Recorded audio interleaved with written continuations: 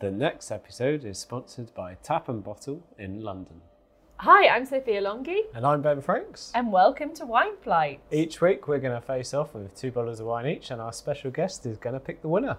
This week our special guest is Kris Pathirana. Let's take off.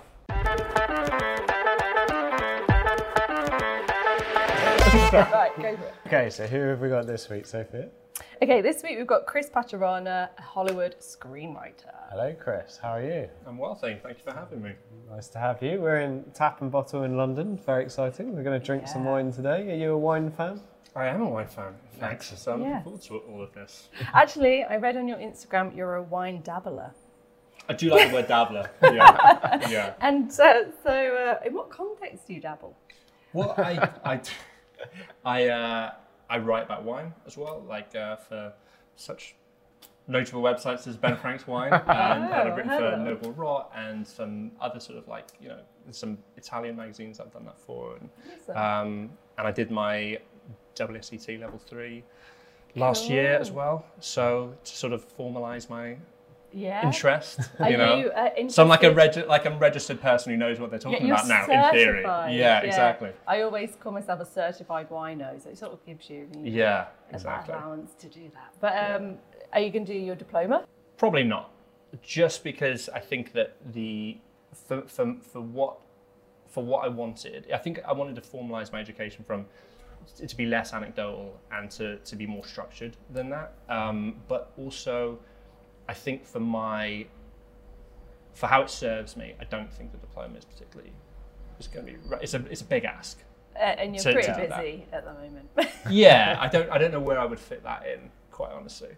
But so how did the link to wine writing come from screenwriting? What were you just drinking with a script and you went, "Cool, this is a good thing to write about"? I mean, that is part of the gig. I think that in the beginning, there's always a kind of the notion of writing and being a writer is kind of synonymous with drinking and food and being a bon vivant. And I think when I was younger, I really sort of wanted to be like Hemingway. That's kind of what I thought that I was. You know, you have this idea of yourself without the end, right? Without the end. It's early days. It's early days. I think.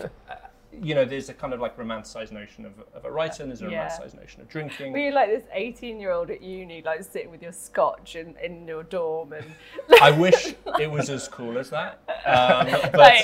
With curtains closed in the middle of the day. And I wish I was just 18. I wish it was not significantly older than that. But I think it was. I think you have this idea of it, and it wasn't. And I also thought that. The thing about writing is that everyone says, write what you know, but most people's lives are not sort of inbuilt to have all these experiences. So I thought very early on that it was important that I would kind of go out of my way to have as many new experiences as I could, and anything that I was interested in, kind of like the doing the WSET, anything I was interested in, I kind of wanted to know more about it. Mm-hmm. So in 2009, I went to work in a vineyard in the Côte d'Aron, just because I thought it was this very romanticized notion of what it's going to be like. Yeah. I thought I would.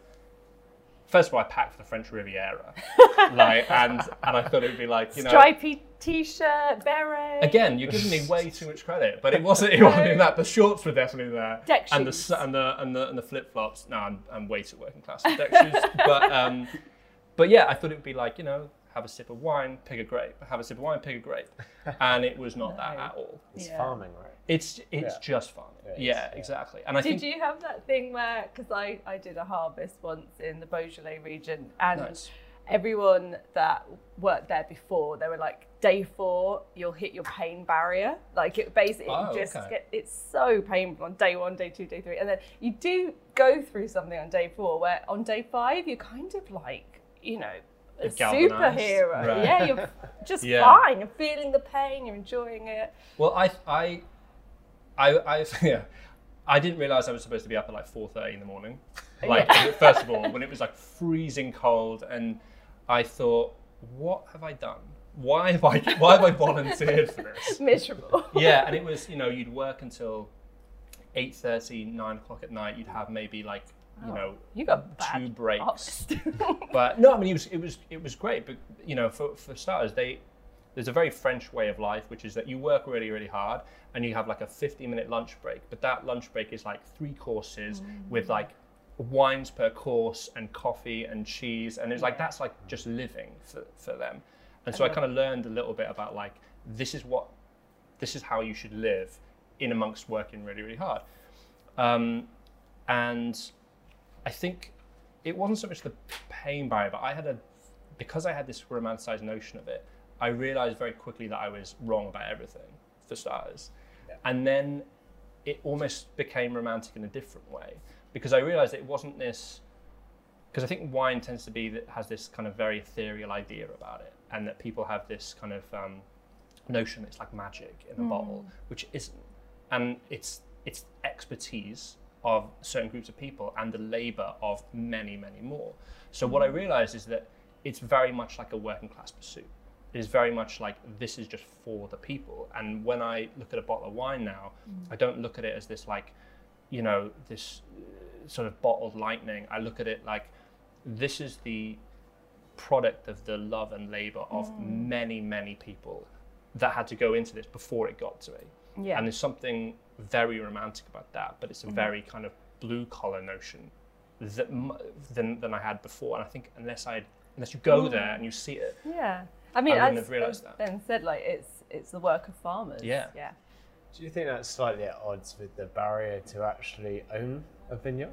You know, the fact you need money, you have to have money to make wine. Yeah. So unless it's challenging, passed down through families, like in France, it's just you know, vineyards that have stayed in and that's the only thing that they know. And actually, they're not trained in anything else. So you have that just juxtaposition. Well, I've always had a little bit of a bugbear, and this is a personal thing, that the winemakers and the people making the wine don't have their name on the label. It is the landowner, right? So the landowner might be doing nothing at all, but takes the credit for all this. And that is that's probably like, I've made a decision I wasn't going to talk politics at all today. So, but that is kind of like, that is kind of the issue, is that like you've got like one person who is basically benefiting from the labor of all these people and taking the credit for it, but the people who are actually integral to making it are nowhere to be seen. Do you think that's also part of being a writer, though, the fact that the ownership of it should belong to the creator? So the person who made the wine and created the wine should own it and be credited with it? Potentially, yes. But I think also I think the winemakers do not get enough credit in the making of wine. So now, because obviously like now, I'm a big believer in that the more you know about a subject, the better your experience is. So now like I tend to seek out winemakers, and especially if they're like, you know, sort of like locoming from different vineyards, I'll be like, oh, well, this person made this, so I want to see what they make in this other place. You know, that is suddenly like now an interest of mine, which I probably wouldn't have before. But also, I don't think it's necessarily like the notion of authorship in terms of like why I think it's important to me. I think it's just about people getting credit for the work they did. And I feel like that is in life not represented enough. I think I would say like in the new world, I mean, it's sort of like, maybe it's a fashion thing, but I can picture it now, like the signature of the winemaker on the back I definitely of the label. noticed it more in the new world. Yeah. For sure.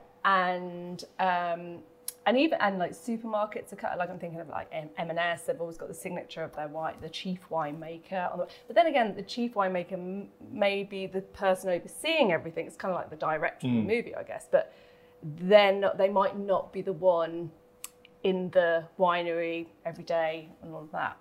This is, isn't it also a hangover from the kind of celebrity chef vibe of, okay, let's have some celebrity winemakers, and you get rock star garage winemakers and all this sort of stuff, and it's part of the brand, right? It's the, well, it's the romance of it, but it's also the kind of buzz of a lot of these things to get it in front of people is, oh yeah, I'm going to buy from people, and this is a tiny vineyard I've never heard of, but that winemaker is cool as hell, let's go for that, you know? So it's nice to see some of that alongside all the tradition things as well. But you know, could winemakers be the next rock stars? Like, I mean, can you believe chefs that became like that chef's got there, because every sort of weekend program on TV now is all about cooking and chefs, and I mean, chefs are treated, like you say, as sort of rock stars when they come into bars and restaurants and things. So can we make winemakers the next Why not? thing? Yeah, a good bit of brand and a good bit of music, and we're there, right?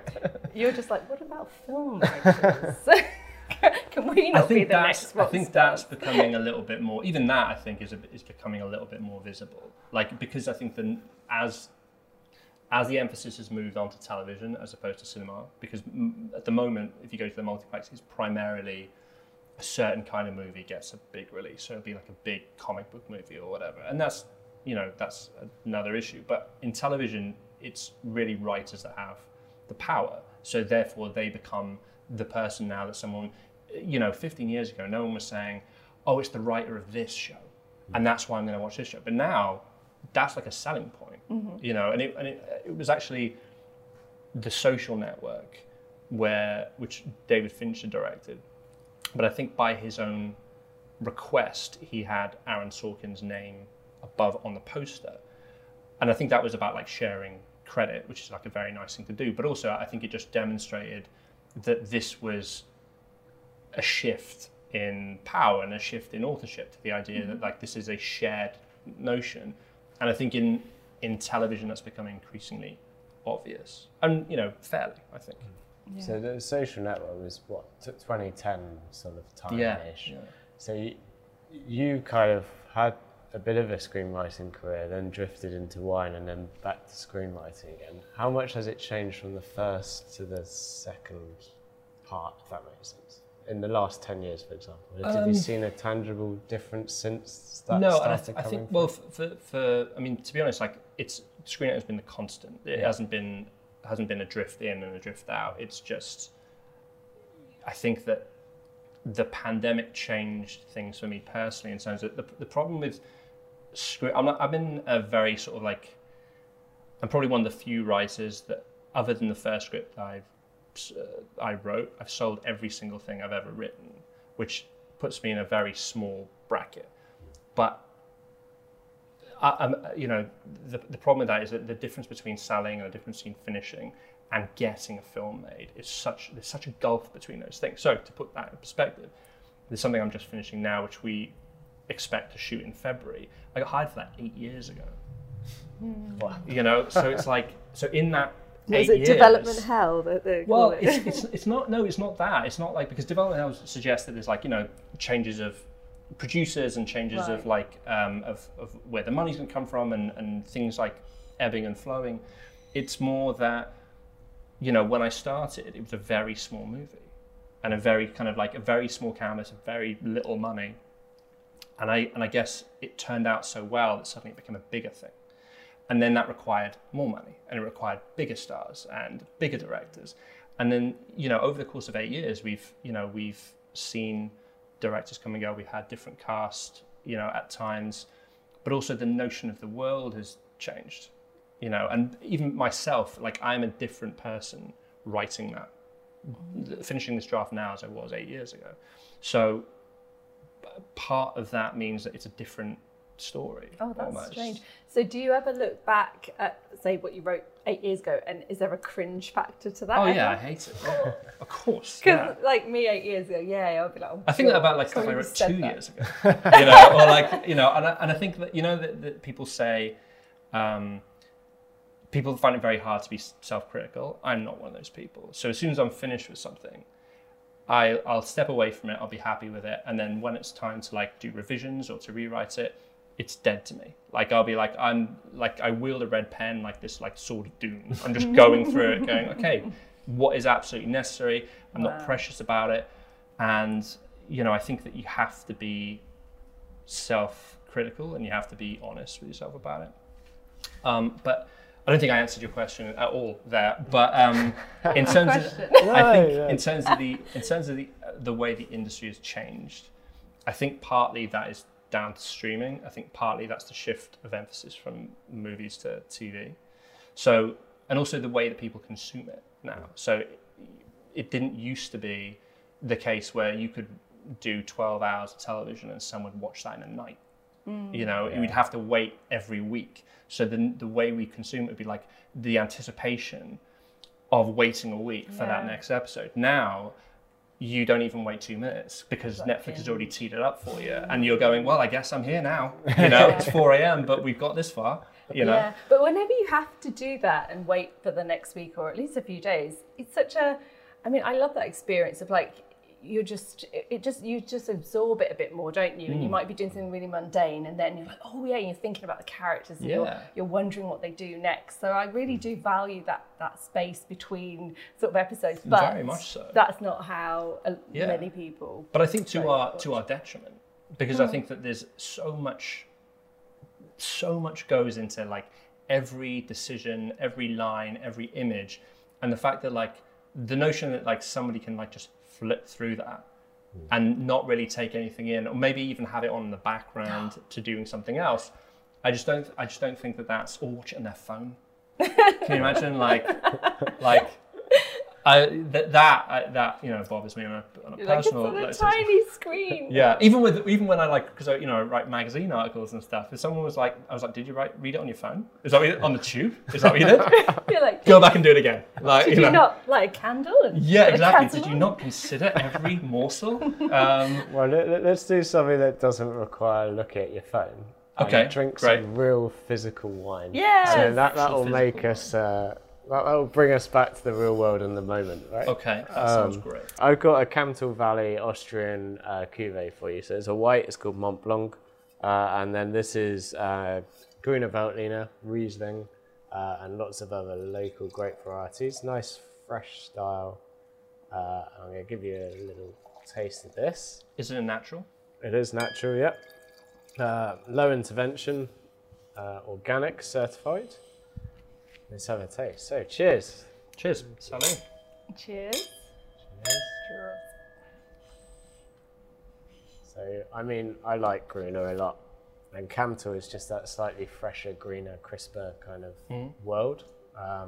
You follow the Danube River and just get riper and softer and more peppery and richer as you get closer to Vienna. But this has a kind of nice freshness about it.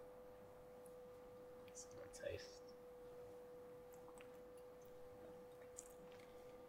We were both very polite with our slurps when we tasted. Yes.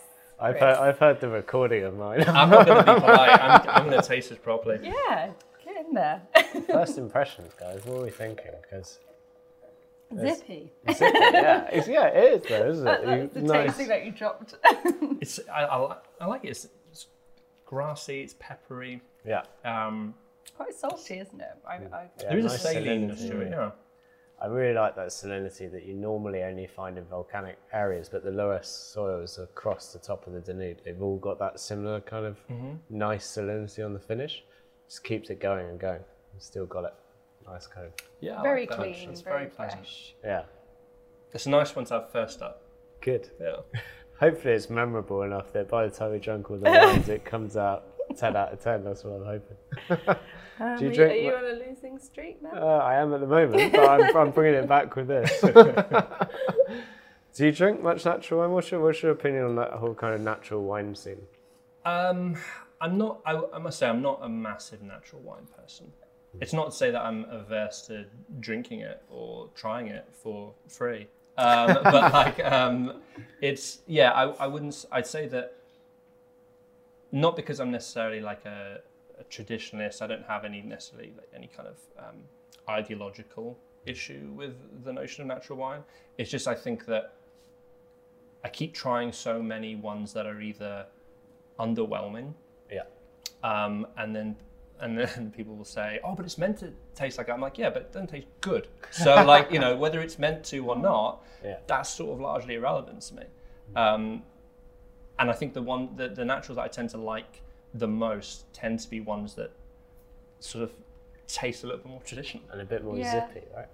Zippy seems to be the key takeaway that you're trying to like stealth more in fresh this. and grassy. That just better generally. But yeah, again, it's not something that I'm averse to. I would like to try more good ones.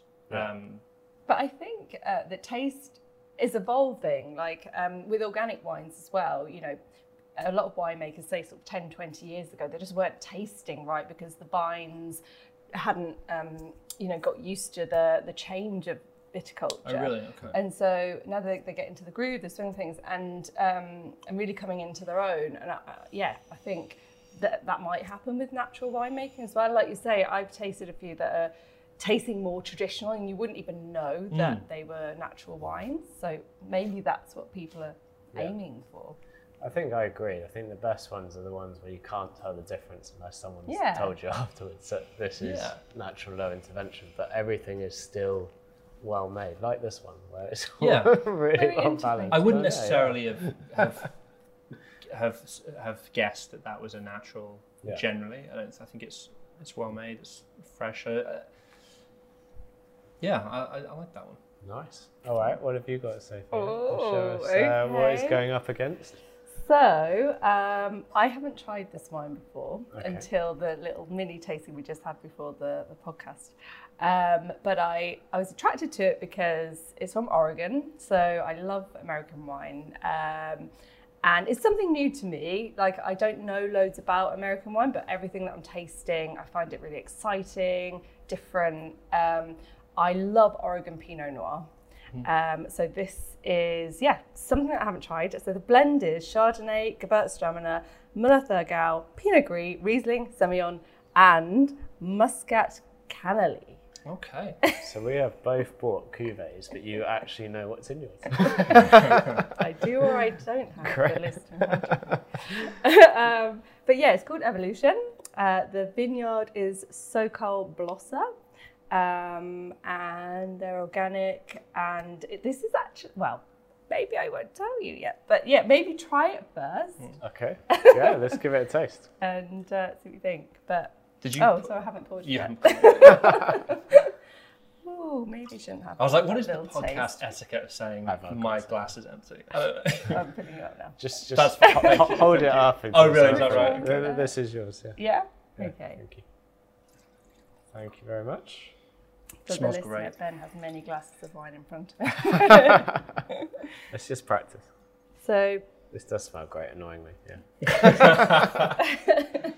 A lot more tropical on the nose, isn't it? It is, yeah. Lots going on. I think.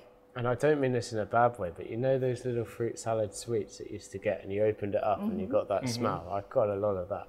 Yeah, I can actually get that. Yeah. And so you've got, I don't know the proportion of the blend, but like Gewürztraminer is a real love-hate grape, isn't it? And like if you don't love that florality or the sort of Turkish delight thing, you probably won't like it. But I think it's used really well in this. Like you can't really. I mean, I think you get like a little background thing, but it sort of enhances everything else as opposed to being the dominant feature to it. See, I always get worried when Muscat is involved because I feel like it's a bit of a, for me, it's like a floral, slightly enveloping variety. If you've got too much in the blend, you suddenly just have flowers and softness and it's kind of eaten everything else. In here, it's right on the finish and it's kind of like a fresh lift to the whole wine because you always get a bit of that bitterness that I assume is Müller-Thurgau or something, but you get a bit of bitterness and then it kind of flows into a bit of a flower garden and it's a bit nicer on the a flower garden. I like that. Not to big up your wine, but also the problem is that I spend a lot of time in California and I do like American wines a lot. Yes. So you kind of, and this is, I think largely because I think my tastes are a little more obvious, whereas I think a little. Are you saying my tastes are No, obvious? as in like the difference between say like a Oregon Pinot or a California Pinot and a Burgundy Pinot is there's such a big difference. I think it's just more. Burgundy's a lot more subtle, a lot more delicate. There's obviously the higher up you go, the more complex it becomes.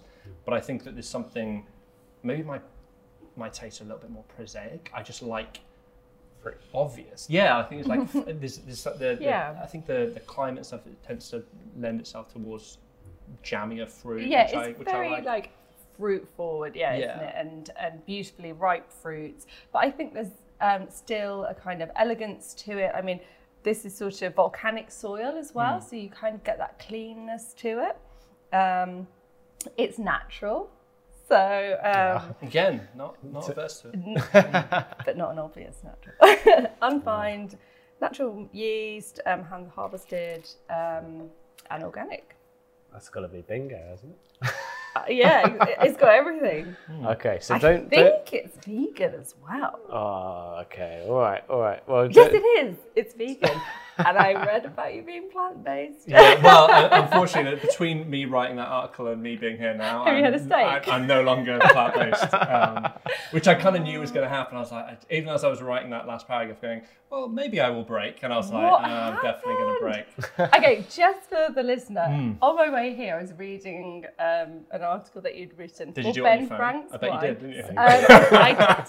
I lit a candle, I had a cup of tea. Great. I was in the bath. No, I was on the phone way here. Sorry. But yeah, it was a really great, funny, amazingly written article about your plant-based year. So, Thank you. so was it literally just a year? It was a bit over a year. Okay. But yeah, I mean, I think prior to that, I was probably the least plant-based person you can possibly imagine. I mean, St. John was my favourite restaurant. So nose to tail was always like... But I love how you wrote in the article, no, what was it? Arsehole to ear hole. Arsehole to ear hole. Yeah. I mean, I don't discriminate. Give away with words. And yeah, I think you can be very sort of highbrow and eloquent so long as you can do the other thing. Also I'm just glad that I got to write the entire article just so I can have that one-line review of John Lennon's Imagine.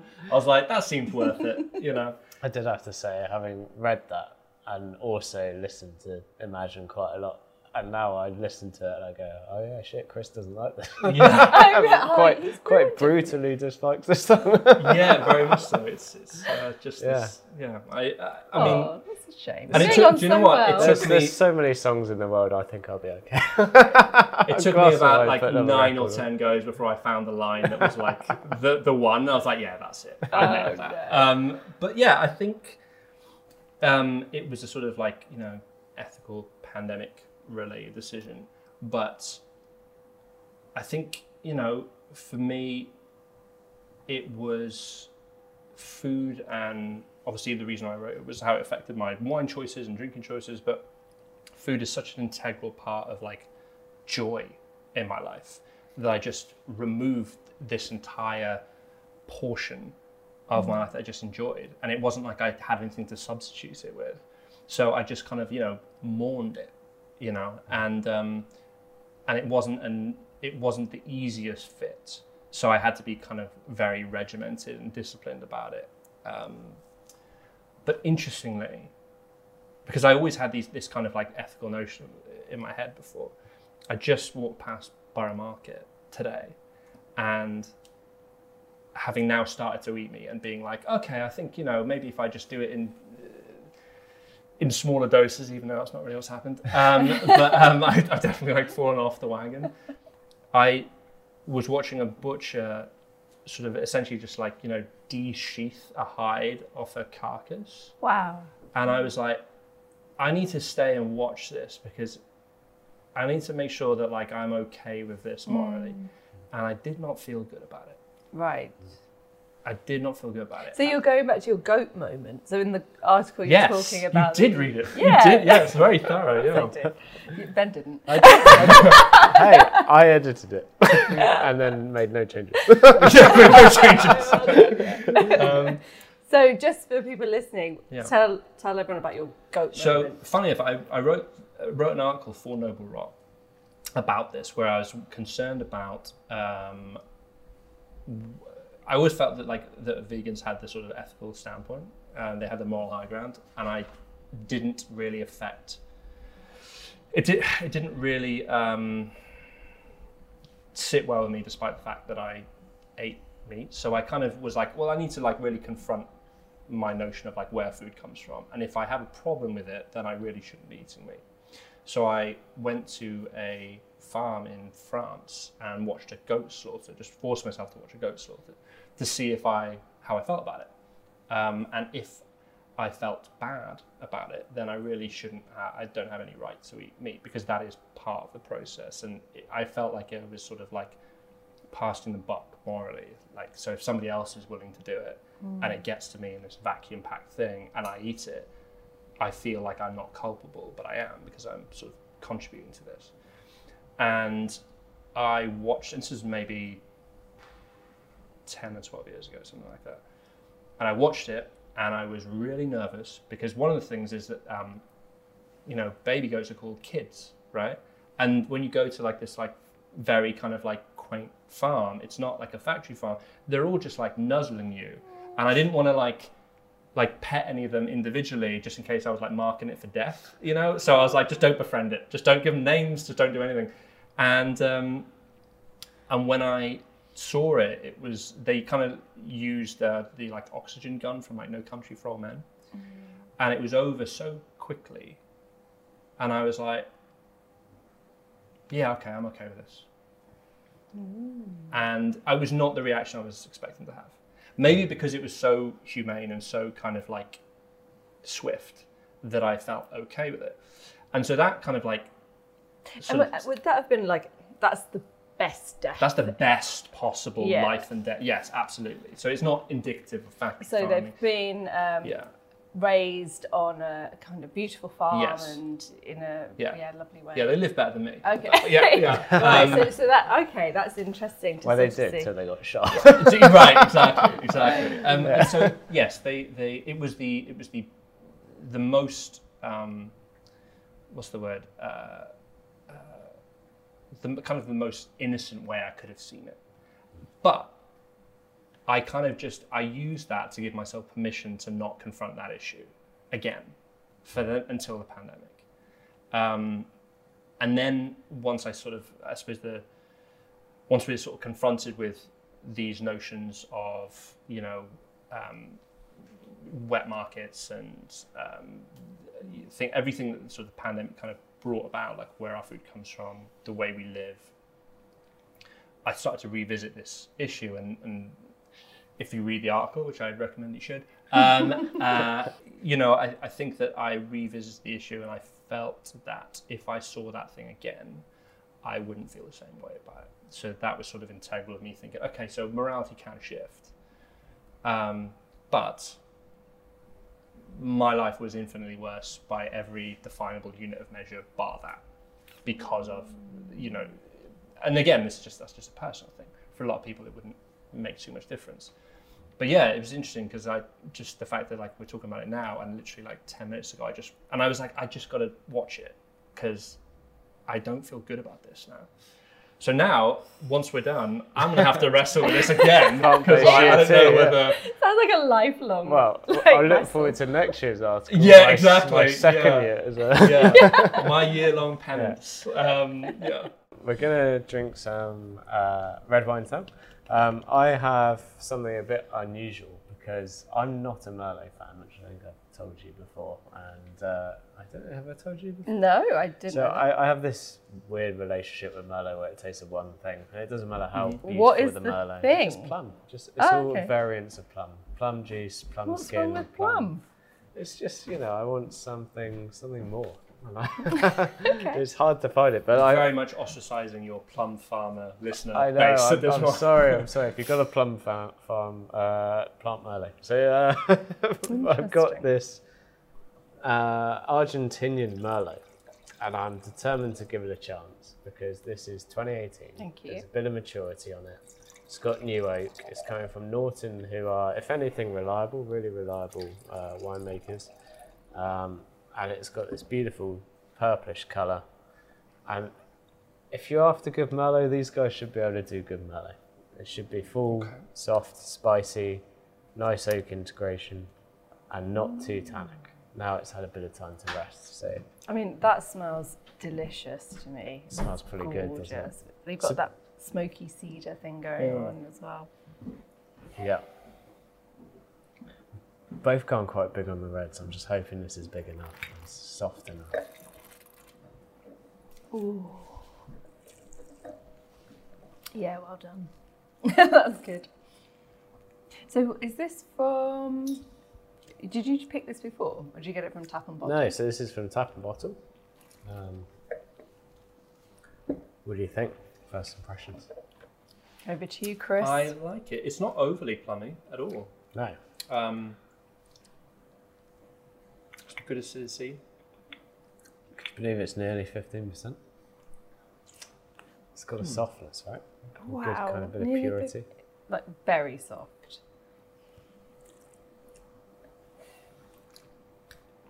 I feel like I want to eat all the salami. But so, I think you're going to feel even worse with mine. yeah, I'm just... You bring on the steak course. Anyone who's read the plant-based article is like, oh, he's one of ours. I'm like, no, it's not. That's it. I mean... Okay, sorry. I can see the salami thing because you've got that almost smokehouse vibe going on with the wine.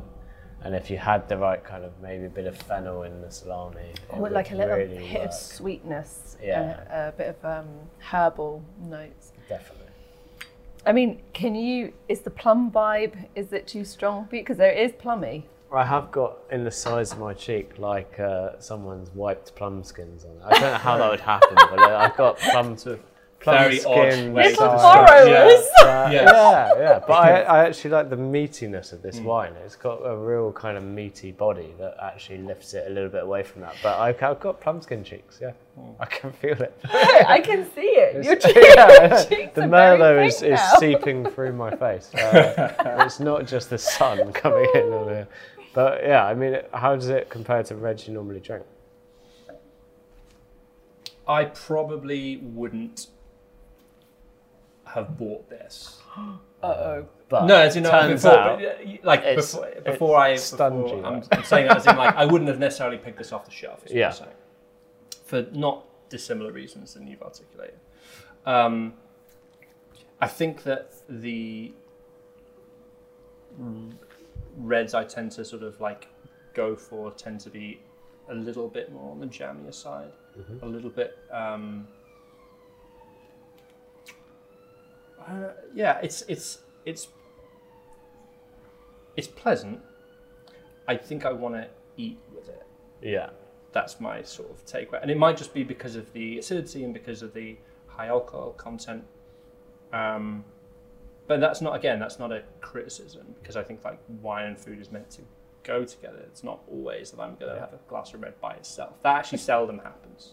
Sorry, I'm just seeing. But also, we're looking at the whole board, I'm right? just Like, saying, it's not I like should have bought some steak with it. I should have gone to Borough Market. you and bought should. some Yeah, of that. exactly. Yeah. I did You're like, you go see to that carcass? Borough It just got Market. skewed. You know. Yeah. Here you go. Yeah. Try that. Again, that's not a pejorative. That's just. Yeah. I think It certainly won't. The colour is draining from your face. Yeah. good. Yeah, the Merlot's Really going ready now. to It's going. lose. All right, what did you brew, Sophia? Come on, let's see what you've got. Well, I just bought this in Borough Market, and I should have picked up some cheese and salami. This, I think, is probably heavier. It's probably more your steak wine. So I did my little trick looking at that article to see whether you dropped your favourite wines. Oh, did you? Oh, wow! You did your research. I did. Like a wine spy. I was looking for a Napa Cab, so I asked for a Napa Cab, and they didn't have one. And then you did mention Malbec. So I picked this because Uco Valley, so great area of Mendoza, high altitude vineyards. So you've got that little bit of kind of better acidity up there, a little bit more kind of granite type thing. And I think, you know, violets and cherries and all of that. But yeah, a little bit kind of fresher, a bit more, I don't know, see what you guys think. I've got lots of black cherry already, like that kind of tangy but rich nose, where you have, you know, when the cherry is properly ripe, that it bursts in your mouth. It smells like that. And Whether it tastes like that, I don't know, but it smells like that. You know what it's smelling at? I thought I thought on the nose it was more like a Cahos Malbec, but it doesn't taste that way. Yeah, sorry, I didn't even say what it was. So Argentina, right? yeah, but it's called Ease Vino, 2021. So it's really young, but I think it's lovely and integrated. It's soft. there's no greenness to it, which I think you can get with Malbec sometimes. It's definitely on the jammy. We're in the jammy world. Right. Surprisingly so, given it's so young. Sophia family. So obviously I picked them because the name is similar to Sophia. But I was just reading that they have like this rock star winemaker. But maybe it's a Bordeaux superstar, Michelle Rolland, as their consultant. But the winemaker, just a shout out to the man on the ground, Matthias Michelini. I mean, that does ingratiate. I could do that. We have just by doing that, you know, like I'm a big, you know, I think that the process should be democratized. Well, look like here, look, I've got the signature of my winemaker. I've got Ganot Langs Swarovski. So there you go. He is that winemaker. He's that winemaker. Don't let him down, Kris. I mean. Well, the other reason I chose Malbec as well, I mean, it gets a bad rep in sort of sommelier circles because it's a very approachable wine. People that are first getting into wine, they love Malbec, and it gets a little bit of there's a bit of a snobbishness from people in wine, like, oh, they like Malbec, oh, that's a surprise, you know, that sort of thing.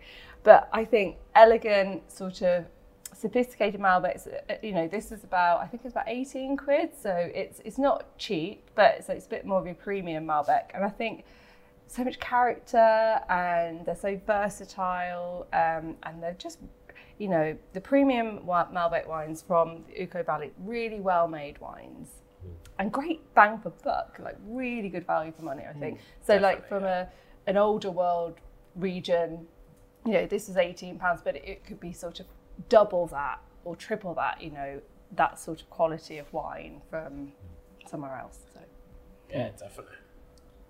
Well, it's interesting that you said that you picked it because you read the article, because I'm not necessarily like a big Malbec guy. I use that as the classic example. Mostly because, you know, when you go out for like a steak with your friends and everyone's like, oh, let's get Malbec. I'm like, great, welcome to the land of no imagination. You know, so, me. You know, and so generally, like, I'm sort of like, I suppose, you know, not in a particularly snobbish way, but it's like, if that's your sort of go-to, without thought, like as if like all Malbecs are created equal, which they're clearly not, as all wines are not. It's very similar to, you know, I think I'm just suspicious of people going for things that are popular. Like when someone says, oh, my favorite film is The Shawshank Redemption. I'm like, great, you've seen one movie. You know, like that just tells me that you've only seen one good thing and everything else has been, you know, trash. It's a great film. Yeah. But maybe like widen the canvas before you start making these, like, you know, and I think that Malbec tends to be the thing that people say, oh, I love Malbec. I'm like, yeah, because you keep ordering it. Oh, you know? But it's approachable for a lot, you know, that's why it's a bit of a gateway.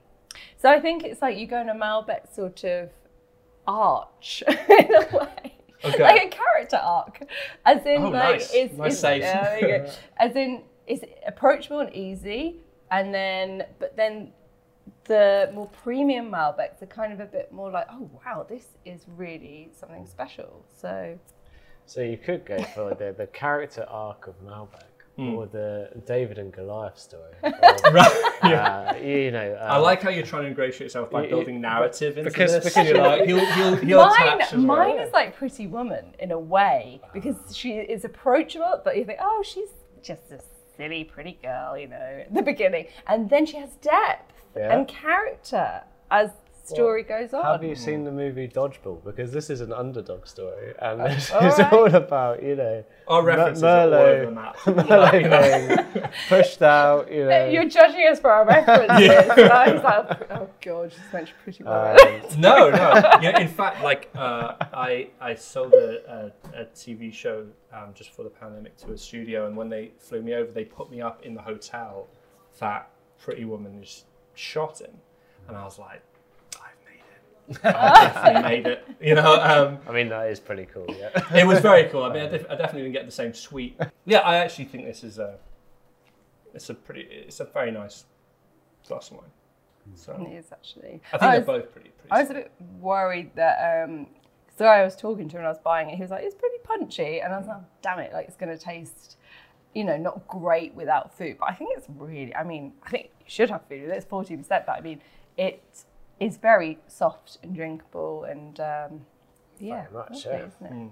Stiff competition, there you go. I also just realised I used the word nice, which is like my bugbear. It's like, that's not an appropriate description. Just get the red pen out. Yeah, exactly. Can I go back and I'll just scrap the word nice? I think that's probably surprised me how much I like that. So when I was reading Kris's article, he was saying that when he was sort of finding himself, he thought he was like he considered himself like the product of a three-way affair between Hemingway, Kerouac, and Bourdain, Anthony Bourdain. Correct. So I thought that was really interesting, and also I think every sort of I did creative writing at uni, and I loved Jack Kerouac, and it did force me to go on, not force me, inspired me to go on the road. Oh, but nice. I'm not going to say Jack Kerouac is one of mine, because Ben, I would like to know. I think you should start. I mean, the person who brought it up has got to kick off. Well, right? yeah. So I was thinking three-way love child. So I was thinking a bit of a barefooted hippie from the 60s. So I was thinking like sort of a Sandy Shaw or Kate Bush type person. Okay. Probably more Kate Bush, like, because I sort of dance like her. But without meaning to. So sort of that side to me. But also I'm a bit of a boozy floozy. So I was thinking about Eddie from Ab Fab. Okay, yeah, nice one, yeah. And love food as well, and so I was thinking a bit of Nigella in terms of like, I love how she always goes up for the midnight snack. And she's this is well thought through. Well, and I love how Nigella eats. Like, she really not afraid to make a bit of a mess and put a whole mouthful in, and like she's not prim and proper when she eats, which I am attracted to. So I think I would be those three. I think I'll go for Kate Bush, Nigella, and Eddie from Ab Fab. Okay, I mean, yeah, very cool. I'm going to immediately regret anything I say, I can tell. I'm going to listen to this back and go, why did I pick those? But literally on the spot, the pressure has led me to Judi Dench. Wow. Who I think is a legend. Wow. And is bullish and cool. She is a legend. She is a legend, but I'm looking forward to the explanation for this. And to be honest, I think it's that, just love life, carefree, brilliant performer. That's what I aspire to be one day. That's a takeaway from Judi Dench. She's a great performer. I would love to be that. A very classy dame. She is classy, and I would love to be classy one day. Not there yet. So she's Judy's the part of the gene pool. Yeah, so she's there. Yeah, I've got to put James May there because I think he's a bit of a twat, but I think there's an element of that coming in. But in a kind of all the people, I wouldn't have picked anyone from Top Gear. Honestly. But I don't know. How can you go Judi Dench and then Top Gear? Because it's it's the pros and the cons, right? That must make us human, yeah. And so you hit your con for sure. But I'm thinking James May on Oz Clarke or James May on his stupid food YouTube videos, as opposed to the James May from Top Gear. That kind of the entrepreneurial James May who's gone out and launched his own gin and that kind of bit, rather than the James May of the trio. And he was the most likeable out of the three of them. Yeah, and we have the same dress. I mean, that's pretty slim. It's fairly faint praise. He's the most likeable of three terrible people. Well, there you go, yeah. And then number three, I've gone with two quite old people, so I feel like I need to put some freshness in there, because I'm not that old. Good, Justin Bieber? Justin Bieber? Absolutely not. Who's that person who does high five? Sigrid, there you go. Let's put Sigrid in there as well. Who is Sigrid? Oh my god, I feel super old now. I don't now Sigrid's main song. Anyway, the listeners will Who is Sigrid? And then they'll think I'm okay, you have to Google who Sigrid is. Oh, don't do that. But this is a terrible moment because you literally launched this on me 5 minutes ago, and now I'm all game here. But she's very cool. Yeah. Oh wow! Oh my god! I think those three blended into one is kind of the weird figure I can actually see a facial similar. Oh really? I do not see the facial similarity whatsoever. She's got a lot of energy. And, you Face know, structure. if I get the going, eyes. I've got a lot of energy. Okay, Give me a mic and I'll jump around the stage. I have no doubt. But I'd to be like honest, see that. after 4 glasses of wine, I'm going with those 3. It has no common sense to it at all. I'm just on the spot, and I thought of 3 people. So. Yeah, I took a swing, and I mean, it came out as you two sound Judi Dench well cultural. and James May and someone else. Sigrid, yeah. Secret. Okay. Anyway, Okay, yeah. right. So who won? On that note, yeah. Shall we talk results? I mean, you've had 2 natural whites and 2 quite big blousy reds. What's coming out on the top for you? So are we doing it like all 4 or just? You want one single winner. You one can lead single up winner. to it. Can we lead like a preemptive But ramble? it is You can one give it a single winner at long the end of the MasterChef silence if you want. Okay, so yeah, exactly, yeah. Let's see who's going home first. So I'm afraid of the reds, Vino is going to have to go home first. Yes. Really? Give me an explanation. I do. Well, I think it's very pleasant. It's definitely less interesting. I think you need to get over your Malbec fear. I have no issue with Merlot. Also, he just gave us a straight Merlot, which I necessarily wouldn't have. All right, then I did say that I wouldn't necessarily have plucked that off the shelf. It's good. But I think that is a little bit more interesting to me, especially like drinking now without food. You're right.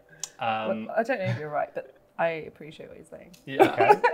But also, can we look at that bottle? Well, Look it's how heavy, heavy yeah. and massive that is. Yeah.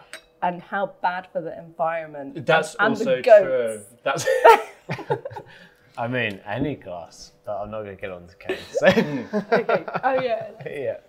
yeah. I think that All right, fair enough. and also I Yours think there's delicious. a little bit of age on that, and it's. See, you're pouring it again. Isn't The Merlot round 2, Yeah. just so the listeners know. Just so I yeah, need exactly. to- Yeah. Don't Sophia's test like, it. I mean, how dare you? if I Pours could- herself another. I could lift the bottle. Like, it's very heavy. You know, gold is heavy as well.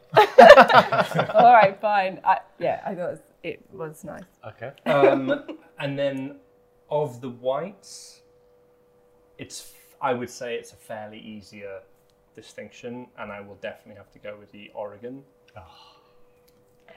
Canton Valley is beautiful this time.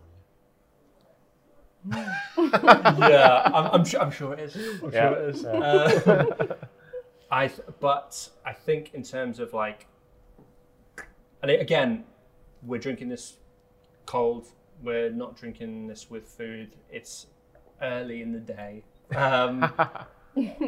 So I think I'm going to have to go with the Oregon blend. Oh, well, this is just Sorry. terrible. So, We are the champions again. right, Chris. We look forward to inviting you back to have the right answer next time. Fair. I thought you said invoice. We look forward to invoicing you for the wine. Yeah, exactly. Yeah. This wasn't free, mate. Yeah, you picked the wrong one. Sorry, pick up the bill. You had 4 glasses. So, in terms of what we should look out for, what's coming next for you? What's on the horizon? Is there things people should look for? Yeah, well, I mean, like, I'm working on a couple of movies, and I've got a show that I've just set up in LA. So there's that. But primarily, I'm just starting not primarily, but in terms of what people can actually read and take part in, I'm starting a newsletter called The Artist Gym on Substack, which is really about, because oddly, in the pandemic, I started mentoring a lot of writers. Just people who were like, aspiring to, because I wanted to kind of do something to help. A lot of people kind of like reassessing their life choices. And what was interesting is that I thought that it was going to be telling people how to write, but actually that's not what I did with anyone. There were 2 things. One was that people had a huge amount of imposter syndrome. And I don't have that. If anything, I have imposter syndrome. And the feeling that they're just like, well, I want to do this, but that's not for me. That's for other people. And how could who am I to write anything? And I think there's a lot of the time spent with a lot of these writers was about just convincing them that they had if they felt like they had something to say, that why not you? It has to be someone. Why not you? And the other was the discipline and the rigor of writing. So I come from a sport background. So part of the artist gym notion was applying a more like athlete's mindset to the pursuit of writing and the pursuit of art in general. Because I think that people have this misguided notion that if you want to pursue a career in art, or if you want to pursue a career in writing, you're sitting around staring out the window waiting for inspiration. If inspiration doesn't hit, then I guess you're not an artist, or I guess you're not a writer. But that isn't how it works. Like I have a much more kind of like blue collar approach to it. Yeah. And so like no one, if you dug ditches for a living, no one's going to go to the ditch and go, you know, I'm just not feeling inspired to dig this ditch today. Maybe tomorrow will be better. Yeah. You know, and then I'll just wait for tomorrow. No, it's like the ditch has to be dug. So when I start every day, I'm very kind of like disciplined with the way I approach things. So I will not leave like until it's done. There's no kind of like, some days you're going to be better than others, but you have to move the dial. And this idea that like, if you don't nail it on day one, you clearly aren't talented, or you clearly can't do this, which is just not how it works. Because it's as if someone says they want to write a novel, but they've never done it before, and then they sit down to write and it just isn't happening for them, and they go, well, I guess this isn't for me. Yeah. You wouldn't pick up a tennis racket and then go, I guess I should be a professional standard like on day one. No, you like practice and you practice and you practice, and eventually you get good enough that you can compete. And it's sort of applying the same notion. For some reason, we have a kind of like this perverse notion that like you somehow, to be artistic or to be talented or to be a writer is innate, which no, it's you work at it exactly the same as anything else. You might have like a natural gift, like a flair. Yeah, a flair. Yeah, I think in the beginning, I think the only thing that I was definitely obvious in the beginning for me was that I was quite irreverent. Like I knew my way around a witty phrase, right? But the actual structure and stuff, that's all learned. That's taken years for me to learn. And now I feel I'll put myself up against anyone. I'll take anyone. I still got that like sport mindset for that. Wow. It's like, you put me in the ring, I'll take you, right? But that has come through, I think you have to be very honest about yourself with that, because in the beginning, I was not that. I was not good at this. It took a long time to feel like, not just that you think you have something worth saying, but that you can execute it as well as you hope you might. And I think that the whole purpose of the newsletter is to basically trying to kind of dispel these myths of the way we think about inspiration and the way we think about application to this, and just to kind of get people to like, if you want to do something, you do have to start, and once you start, you do have to finish, because like the road is paved with the half-written manuscripts of various novels, because they get to a certain point, and when it gets hard, they stop. But when it gets hard, that's when you find out whether you really want to do this or whether you don't. And if you really want to do this, like, I'm happy to help. Great. So, that's awesome. So how do people sign up? Remind everyone.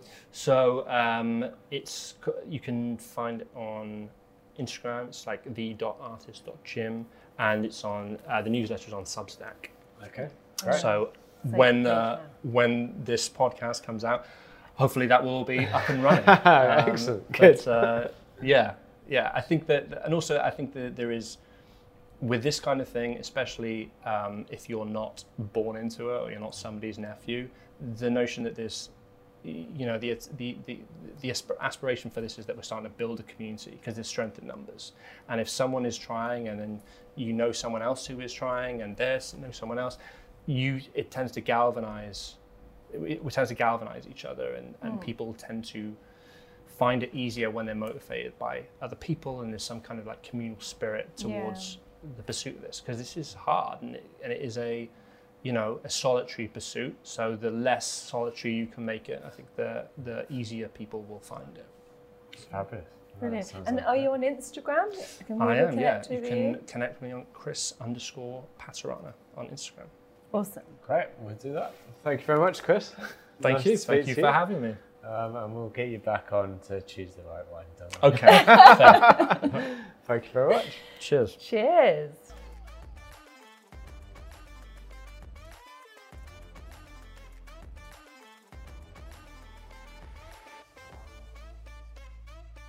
Okay, so next week we have on Jager Wise. Yep, very excited. We're going to chat beer, her new book and her new pub, so that will be very exciting. Looking forward to it. Hopefully I will get a win in this series. Wow. You can always hope. I'm hoping. We'll see you next time. See you next week. Bye. This was a podcast produced by Ben Frank's Wine and edited by Catherine Agg.